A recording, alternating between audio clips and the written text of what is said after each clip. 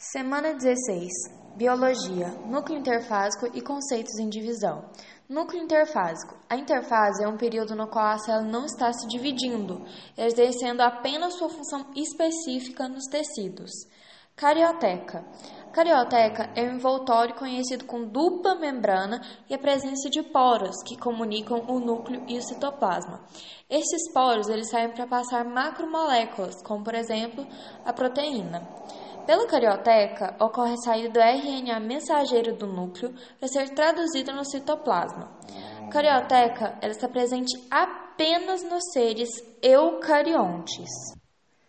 Cariolinfa. Assim como o citoplasma celular, o interior do núcleo possui uma substância fluida, composta por água, proteínas, RNA e nucleotídeos. Cromatina. A cromatina é classificada em eucromatina e heterocromatina, de acordo com o grau de condensação. A eucromatina ela é mais facilmente transcrita devido a seu material genético não estar enrolado em histonas, ao passo que a heterocromatina, por estar mais condensada, em grau de condensação maior, se torna mais difícil o acesso para a enzima RNA polimerase. Cromossomo. Os cromossomos são filamentos de cromatina espiralizados, presentes nas células que irão realizar divisão celular. O número e características dos cromossomos de uma espécie é chamado de cariotipo, e existem alguns tipos de cromossomos em relação à posição do centrômero, que é uma bolinha prendendo esses filamentos. Existe o metacêntrico, que é quando essa bolinha se encontra no meio, o submetacêntrico, quando ele se encontra um pouco mais acima da metade, o acocêntrico, que é quando está lá no topozinho, mas ainda sobra um pedacinho de filamento, e quando tem o telocêntrico, que significa que ele pega as duas partes espenduradas, não tem esse sobramento de filamento, prendendo no topo mesmo. Nucleolo. O nucleolo é fundamental para a síntese de proteínas, pois dá origem ao RNA ribossomal, que originará os ribossomos. Essa estrutura desaparece na divisão celular.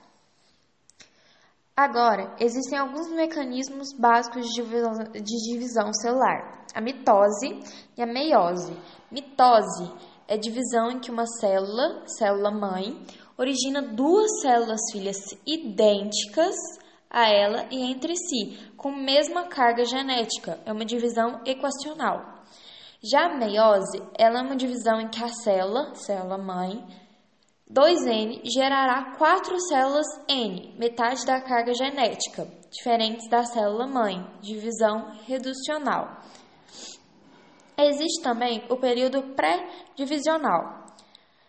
A divisão celular ela é precedida de um período conhecido como interfase, que nós falamos no início, composta pelos períodos G1, S e G2. O G1, a célula sofre um aumento de tamanho e tem intensa síntese proteica. Já na S, ocorre duplicação das cromatídeos, os filamentos de DNA, e dos cromossomos que se unirão em pares por uma porção conhecida como centrômero. Esses pares são conhecidos como cromatídeos irmãs, que é quando tem 2 filamentos ligados por um centrômero. G2 é uma fase de checagem em que também há multiplicação de centríolos, fundamentais à divisão celular. É como se fosse a última etapa, revisando se está tudo certo para que ocorra a divisão celular. Tem também uma etapa que não faz parte do ciclo da interfase, que é a fase G0, em que a célula está exercendo suas funções normalmente, não focando em divisão, que é, no caso, quando ela só exerce suas funções no tecido. G0 é válido para as células que não estão se dividindo. Uma coisa que é muito importante a gente lembrar também é que a oosfera é haploide. Haploide significa que possui metade do número de cromossomos. Zigoto é formado por 2 células haploides, que são chamadas de diploides. A endosperma de uma angiosperma, ela é uma triploide, 3 vezes haploide. Na meiose, por exemplo, nós temos que as células geradas serão haploides. Por isso é importante a gente lembrar desses termos. E essa é a parte básica dos conceitos.